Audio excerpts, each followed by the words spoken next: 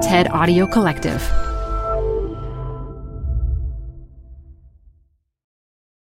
Hi, I'm Debbie Millman. Canva is great for designing visual content for work, no matter what industry or department you work in. Nail your next presentation with Canva Presentations. Start with a professionally designed template and use it as a springboard for your design. It's a serious time saver. Time to present but can't be there in person? Enter Canva Talking Presentations. Record yourself presenting and add your talking head to your slides so your audience can watch your perfected presentation anywhere, anytime. Start designing today at canva.com. Designed for work. Apple Card is the perfect cashback rewards credit card. You can earn up to 3% daily cash on every purchase every day. That's 3% on your favorite products at Apple, 2% on all other Apple Card with Apple Pay purchases, and 1% on anything you buy with your titanium Apple Card or virtual card number. Visit apple.co/card calculator to see how much you can earn. Apple Card issued by Goldman Sachs Bank USA, Salt Lake City branch. Subject to credit approval. Terms apply. Design Matters is on summer break, but we thought it was a good time to repost some of our favorite episodes. This one was originally posted in March of 2016. This is Design Matters with Debbie Millman from DesignObserver.com.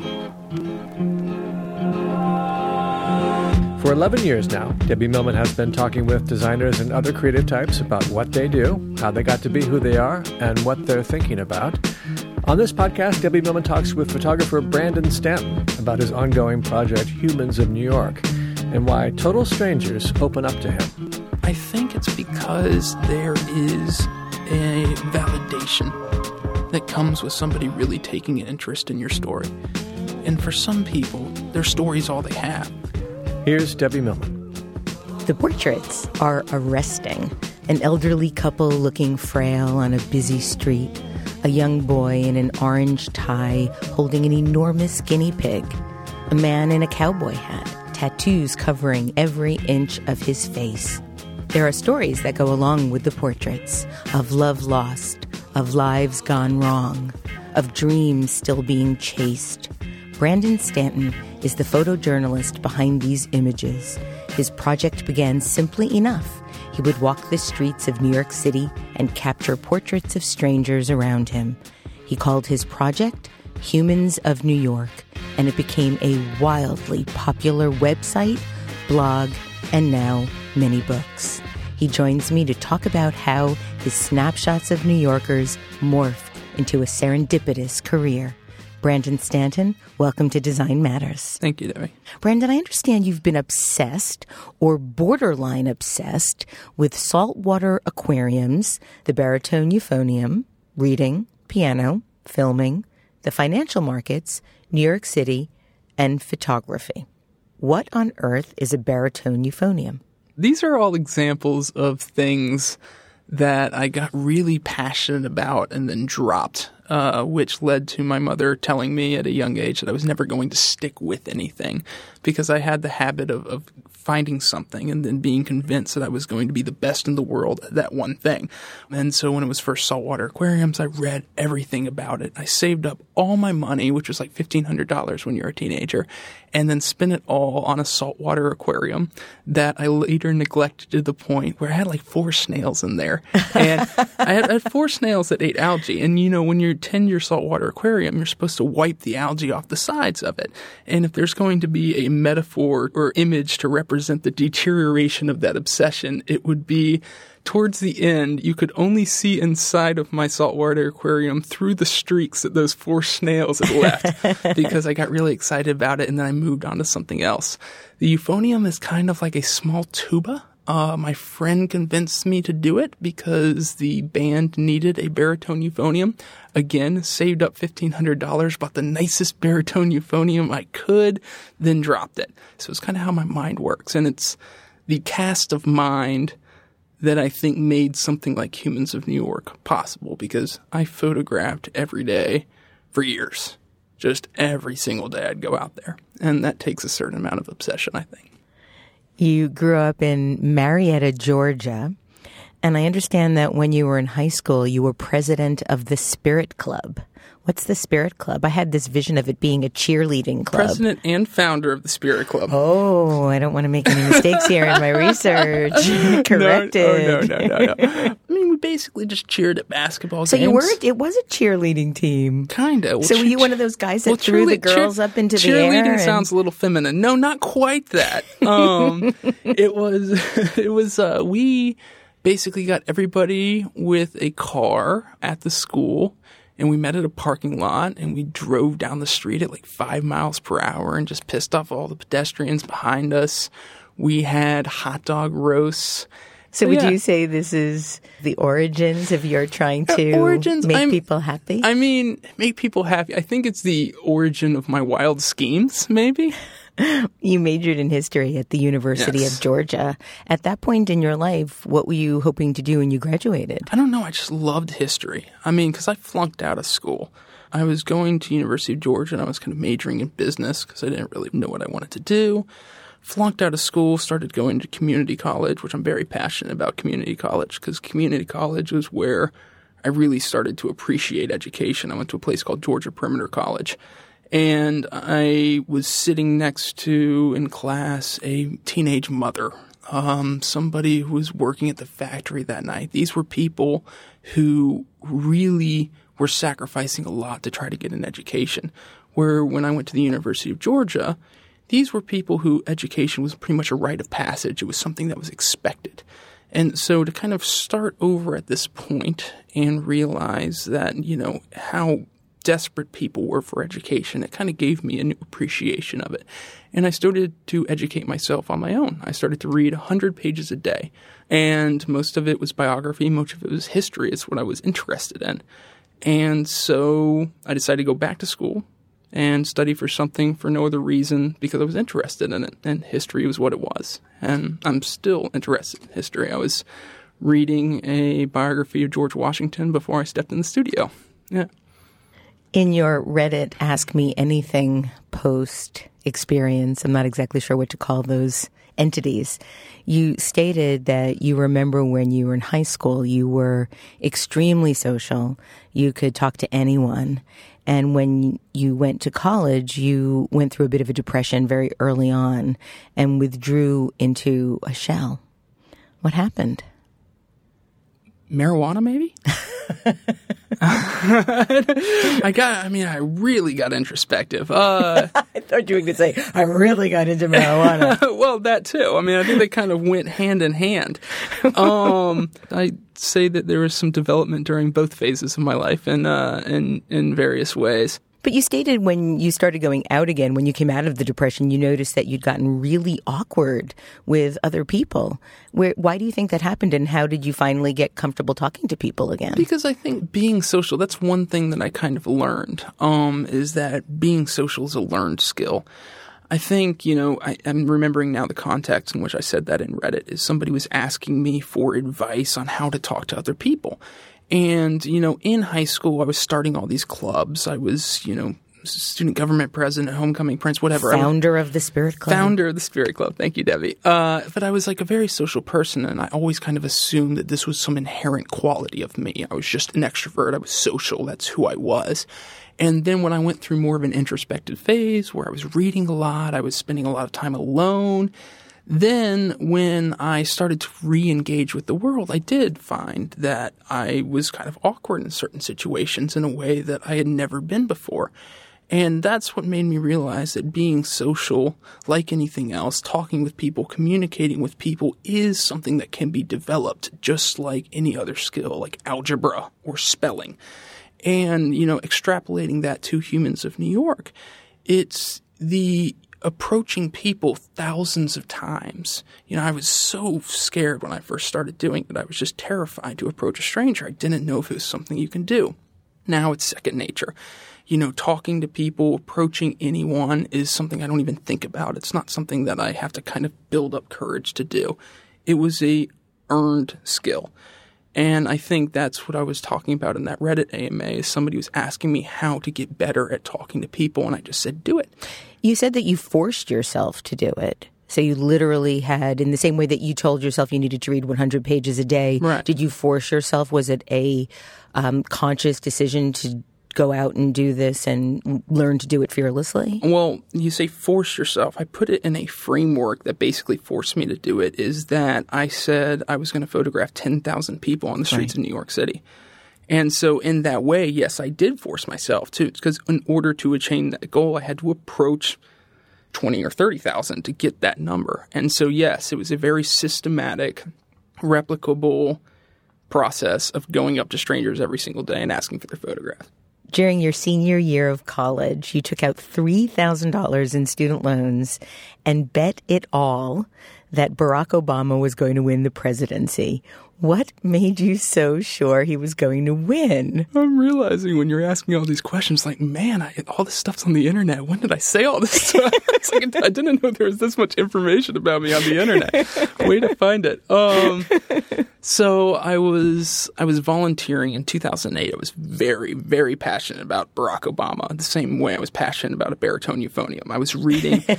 I would go to Real Clear Politics every single day, and I would read all 10 articles about him every single day. I was volunteering for the campaign, and there was a point where I was convinced that he had the Democratic nomination wrapped up, yet Vegas still put him at a 70% chance. And so I took out $3,000 in student loans, which was all I could get at the time. So you would have taken more? Would have taken as much as I could, and bet it on him to win the presidency. And then I told that story to somebody who worked in finance in Chicago that was a friend of mine, and that's how I got a job as a bond trader, even though I was a history major, just because I did that. And he said, hey, you're the kind of guy we need.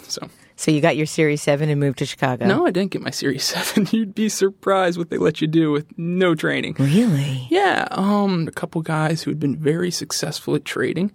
And so they hired a lot of young, smart kids. We would watch the markets and then buy and sell based on a strategy that we had that they taught us. Wow. Yeah. And you did this for 2 years. Did you like it? Oh, I loved it. That's one of my obsessions was markets. It's so exciting. And I'm still like, it's just like crack. I can still feel and I even got back into it when? From my iPhone not too long ago. I started buying oil futures, and I was doing it. That's smart, actually. This is while I'm doing Humans of New York, like a year ago, and I could start feeling myself getting back into it again. I'd be interviewing people on the street. I'd be checking to see what happened. And I've got to get out of this. I got to get out of this. It's very addicting. It's very exciting. It's very engaging. It's very stimulating. Yeah, it is something I enjoyed. But I'm glad I'm not doing it anymore also. After 2 years on the Chicago Board of Trade, you were fired from your job. You've said it was because you were taking too many risks and pushing too many boundaries. I think that's the best possible reason to get fired from anything. What kinds of things were you doing? Well, again, it's just like, gosh, that's on the internet. I'm sorry, Brandon. No. We were taught to trade within, very certain parameters. And at any given day, if you're down a certain amount of money, there's, risk parameters that you need to get out of everything. And you can't basically double down on your position hoping it comes back and thinking if it comes back, you're going to make it up. You can't make decisions like that. That is what it looks like to take too much risk. Were you upset that you got fired? Did you feel that it was destiny calling? Well, that's kind of the starting point for Humans of New York is because during that time when I was working as a bond trader, all I was thinking about was the markets. I was just obsessed with it. But, I didn't view myself as somebody who just wanted to make money. That wasn't my personal identity. I viewed myself as a creative person who was going to build this cushion of security and then make a pivot. And then do creative things that I loved. So I'm just going to make familiar, Brandon. Yeah, I'm going to make my money first, and then I'm going to pivot.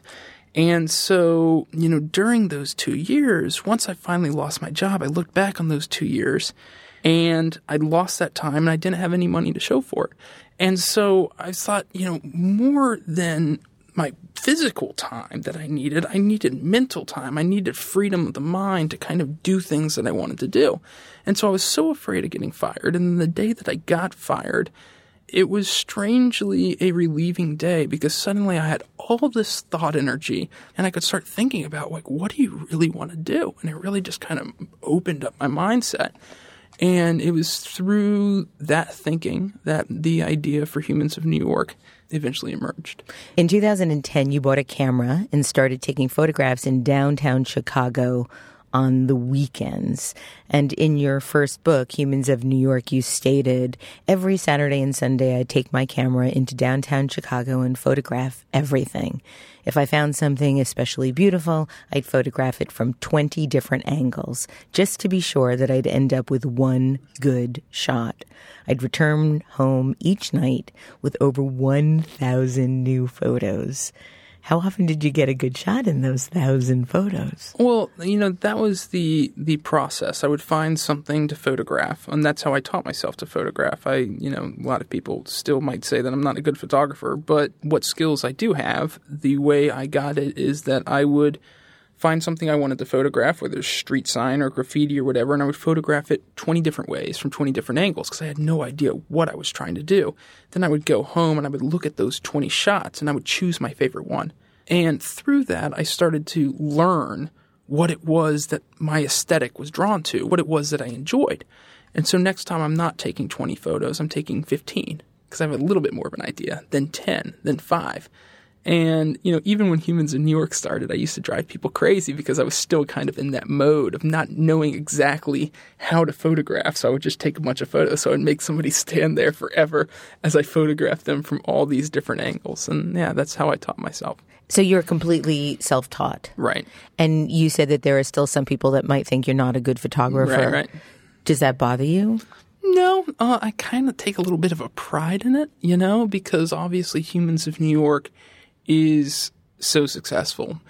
And, the fact that I'm not that technically proficient, I think shows that it is something deeper than some sort of technical proficiency that makes it very powerful. And I view Humans of New York as storytelling, and I view the photography as subservient to the storytelling. The photography is only necessary to the point where it helps to tell the story that I'm trying to tell.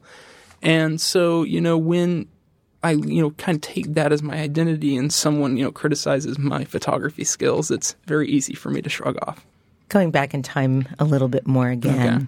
At this point, when you were taking your 1,000 photographs a day, you made a decision to pursue photography full time. And I know your mother was not happy about the decision. You've written about how your parents thought you were crazy, that there were several awkward phone calls during that time, and how your mom didn't try to hide her disappointment at all. How did you deal with that? Did you feel like you were letting them down? Did you feel even more determined to make it? What was your sense of that disappointment from them? I mean, nobody was really supportive of Humans of New York. I mean, look at the facts. I had only been photographing for about 2 months when I decided to become a photographer full-time. I told people that I was going to move to New York. I was going to do a project where I was going to stop random people on the streets, and I was going to take their photographs, and somehow that was going to be a success. So, I think when I became a bond trader, my mother especially thought, okay, finally this is over. He's on a firmer ground. He's on a more adult trajectory. And then when I dropped that and started over again and moved to New York where I didn't know anybody to be a photographer, which I'd only been doing for about 2 months, I think her mindset was, here we go again. Prior to starting Humans of New York, when you left Chicago, you repeated your process of taking thousands of photographs in Pittsburgh. You created a Facebook album on your personal page called Yellow Steel Bridges. You then went on to Philadelphia, and you named that album Bricks and Flags. You then decided to visit New York to spend what was supposed to be a week in the city before going to the West Coast. Right. You've written about how you felt the moment your bus emerged from the Lincoln Tunnel and you saw the city for the first time. And if you were taking a photograph of that moment now, How would you describe it as a photograph? Well, just to recap what you said, after I got fired and I wanted to photograph, I traveled to a few different cities just to do street photography. In each city I went to, I'd create an album and name it after my first impression. Pittsburgh was yellow steel bridges, Philadelphia was bricks and flags, and New York was just supposed to be a stop on that trip around the country.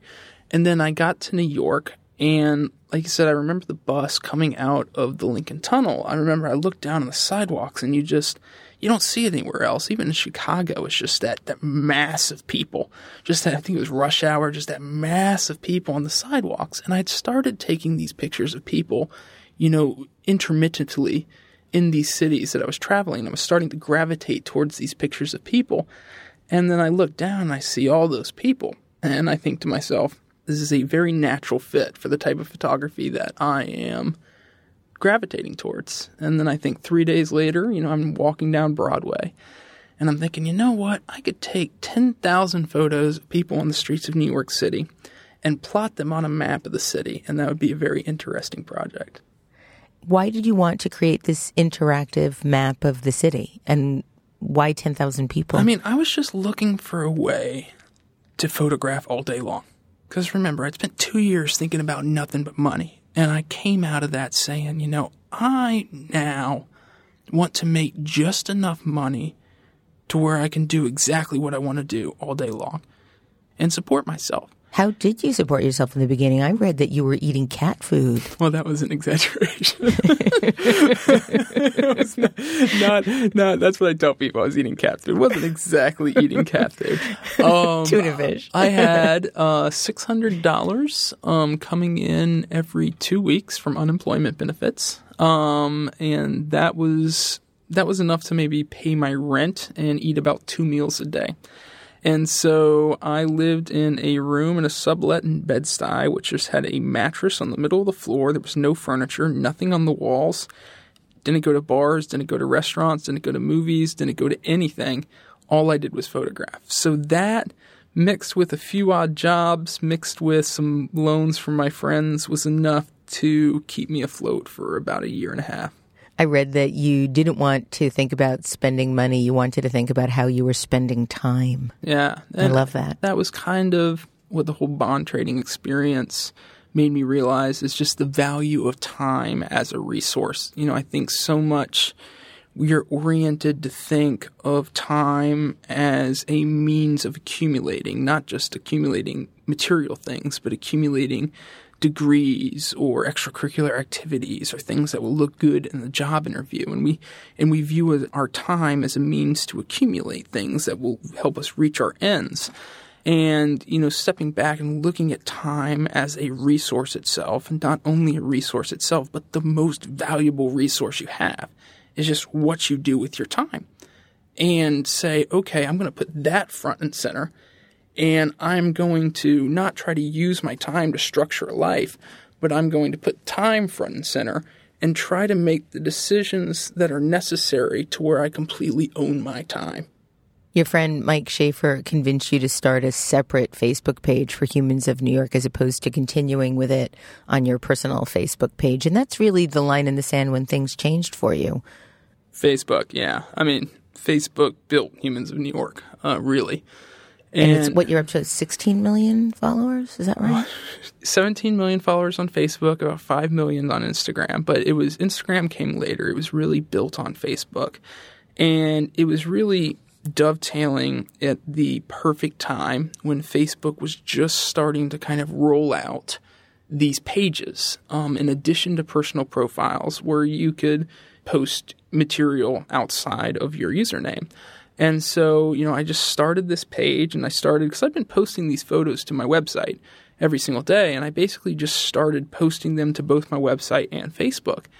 And all the interaction, all the growth, all the people that were interacting with my work were doing it on Facebook. Nobody was going to my actual website. How did people find you? Facebook. Just through the mechanics of it.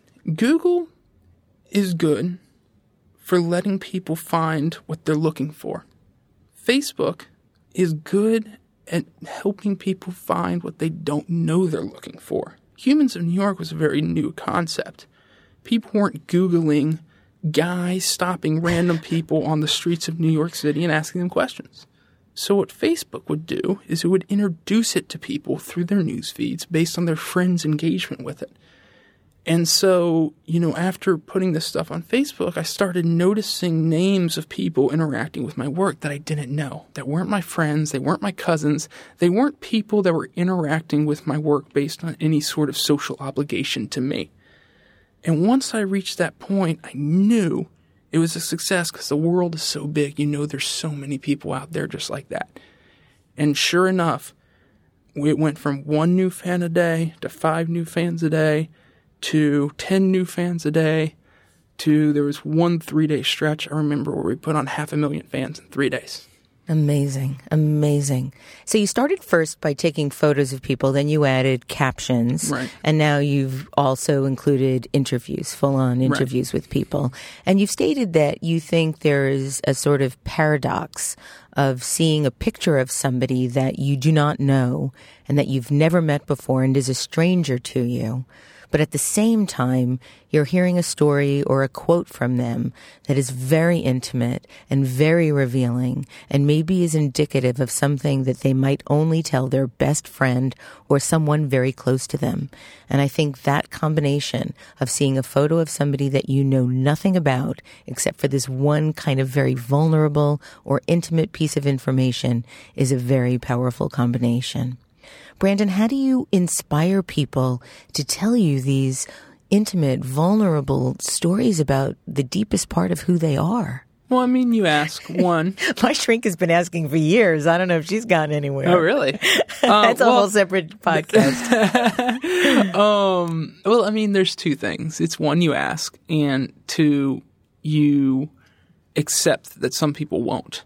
The reason Humans of New York is so hard to replicate is because you have to be willing to do it over and over and over and over again until you find the person that's willing to share.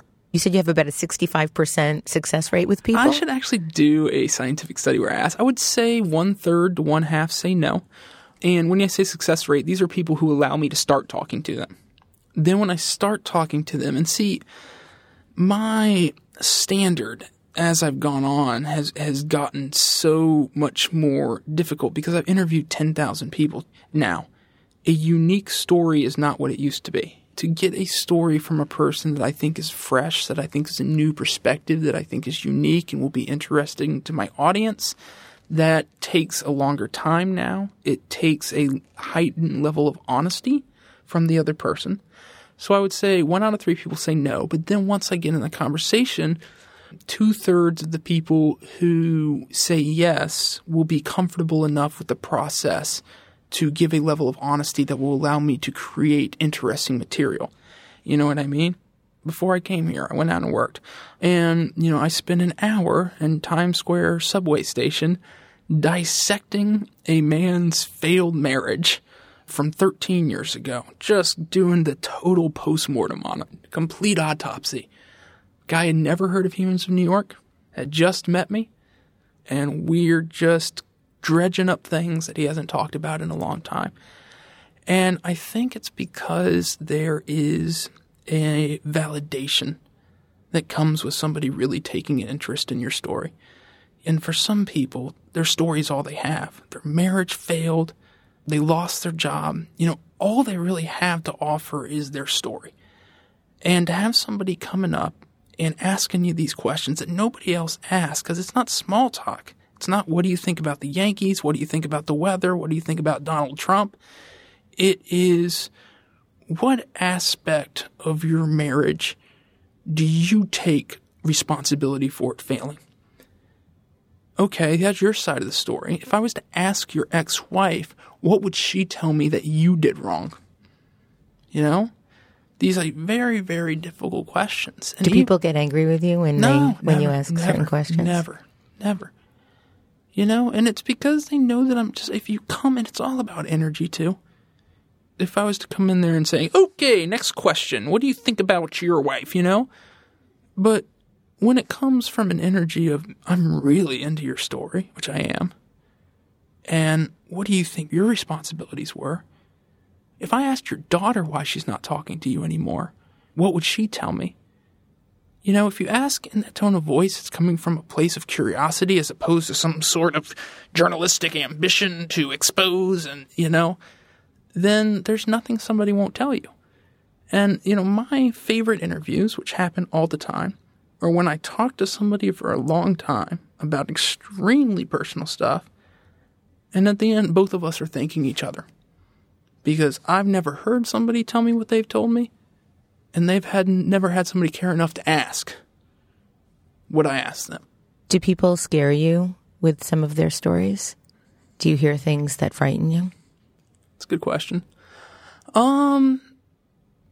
There's a large range of, human experience. There's a lot of racists out there. But here's what I say, and this might be going too far. I just went to 5 different federal prisons, and I interviewed 30 inmates.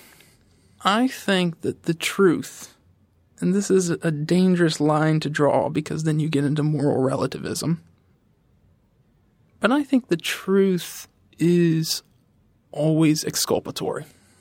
In what way? That if you dig down into why this woman strangled this 11-year-old girl,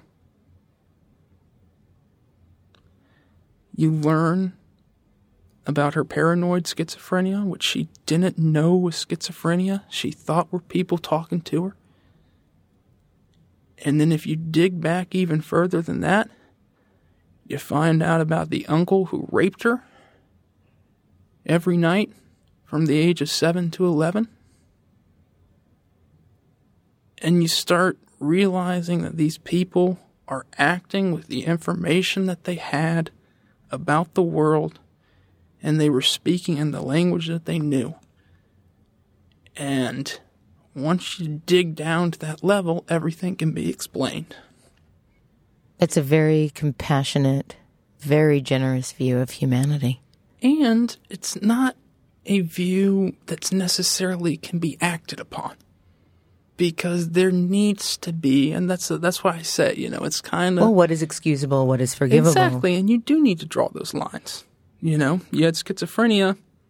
I'm sorry, you killed somebody. That story was an actual story on the blog, and it goes on to where she actually got away with it. She killed a young girl and her mother because she had this paranoid break, and she ran to Jamaica and actually was there for 2 years, and she felt so guilty she turned herself in, even though they weren't looking for her. So that was a real story on the blog. And that's one of the things that this prison series really opened up to me was the schism in America between compassion and accountability.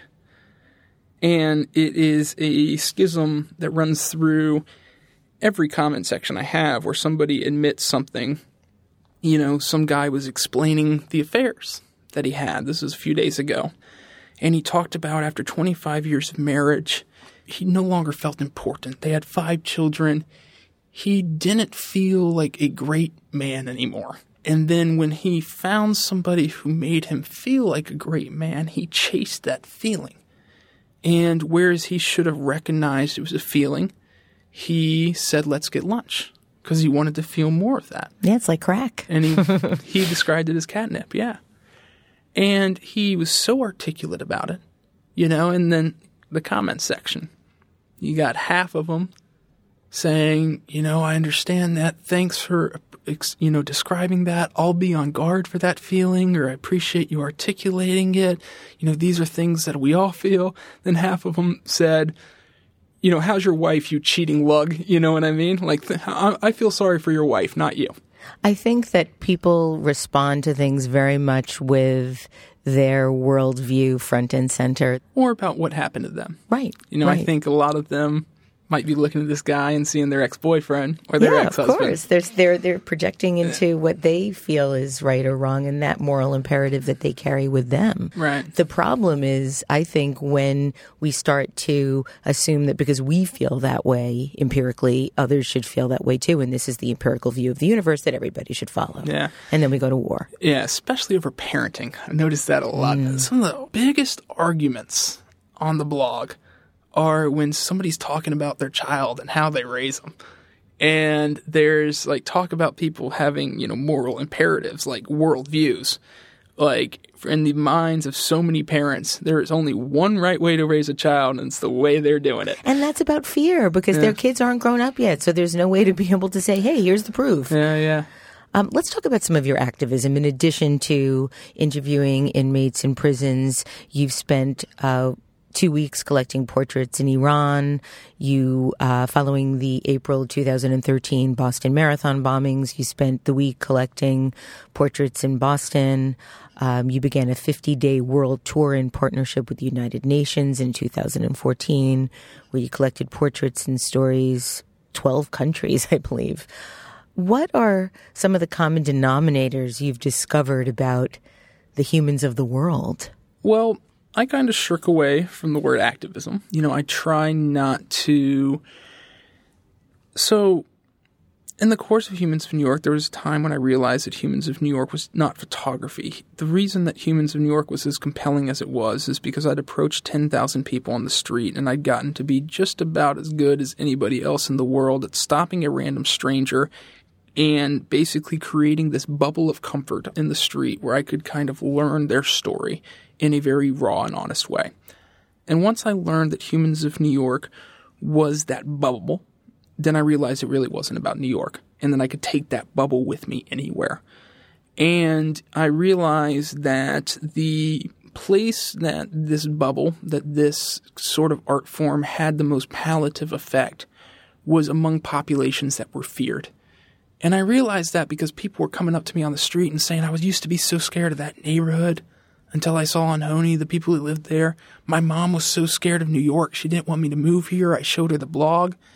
And I realized something about telling these random stories of people on the street had a very, palliative effect on people's fears. And so if it's going to be applied in an effective way that makes an impact, apply it to populations and demographics that are feared. So the first place I traveled was Iran. I've been to Iraq. I've been to Pakistan. I've been to South Sudan. I've done the Prisoner series.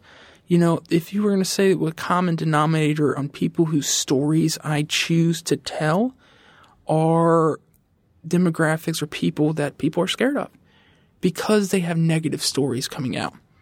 And the reason I shirk away from the phrase activism is because I don't go to those countries saying I'm going to portray a positive image of this country.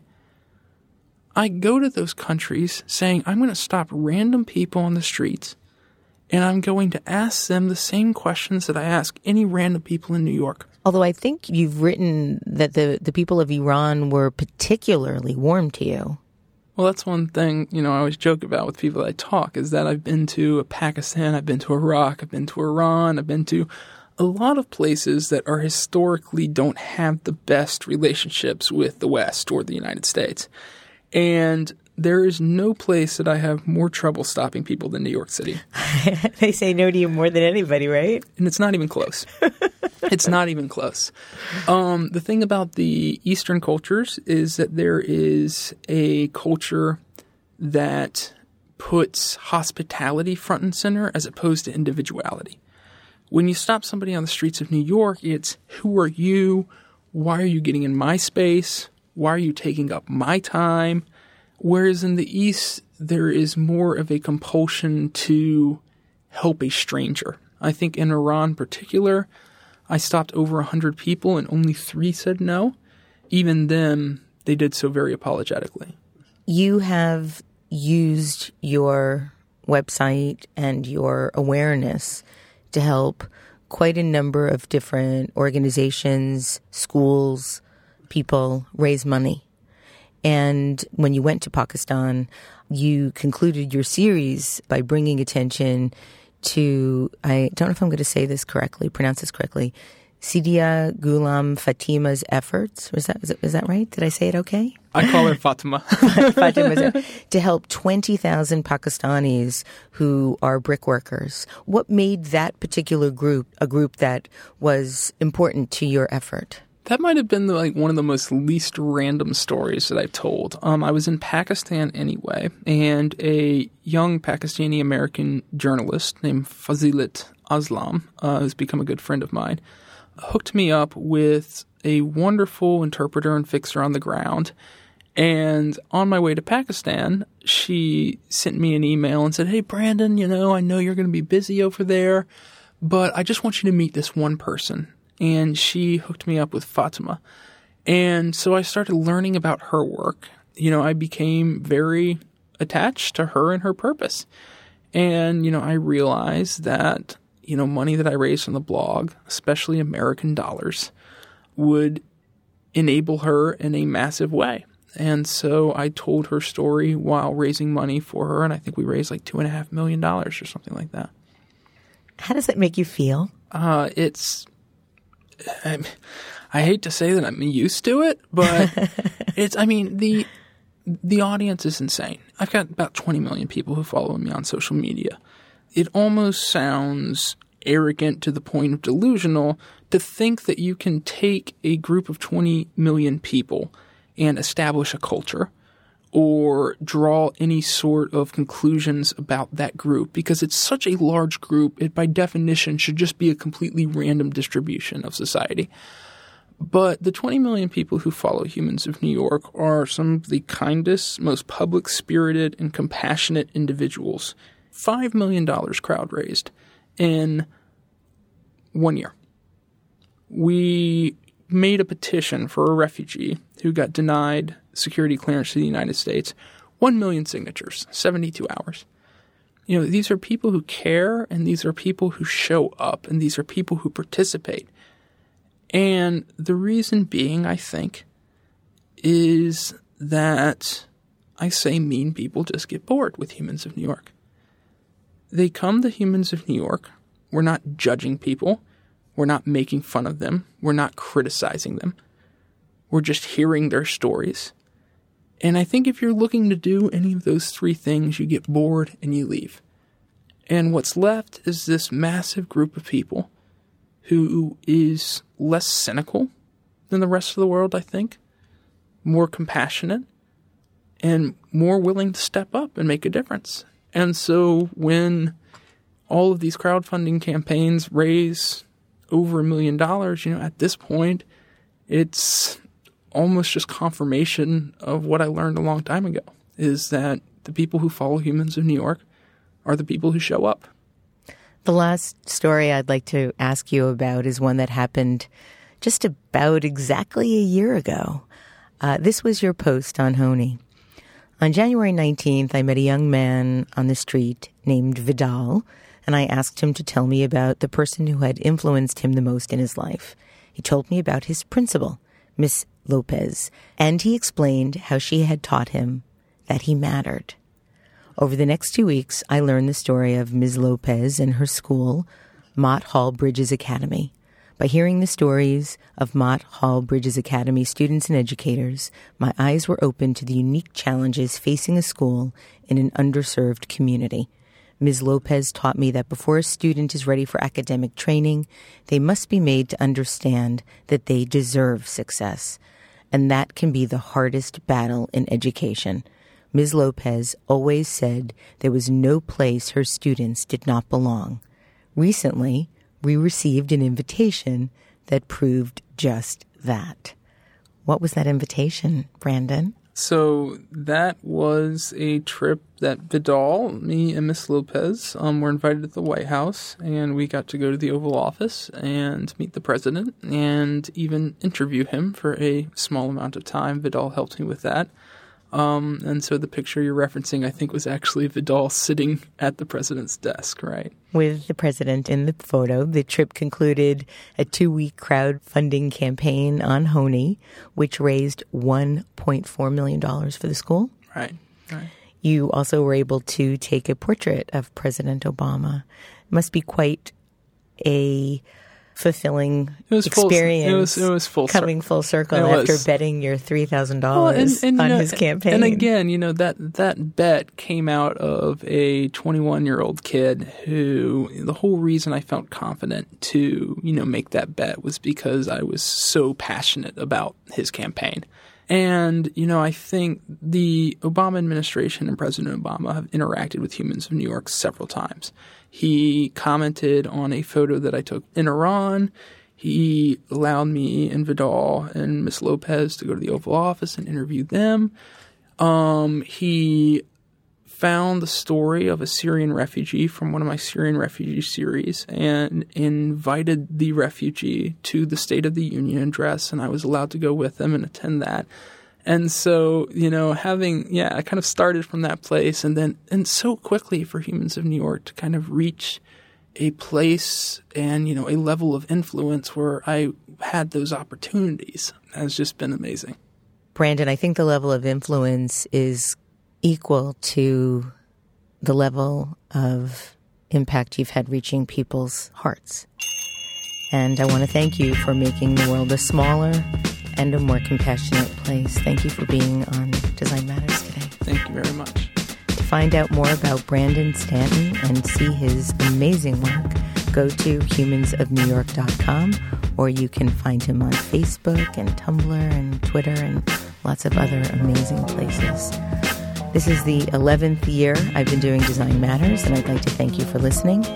And remember, we can talk about making a difference, we can make a difference, or we can do both. I'm Debbie Millman, and I look forward to talking with you again soon. Design Matters with Debbie Millman is recorded at the Masters in Branding Studio at the School of Visual Arts in New York City. It is produced by Curtis Fox Productions with technical assistance by Mark Dudlick. The show is published exclusively by DesignObserver.com. You can subscribe to this free podcast in the iTunes Store.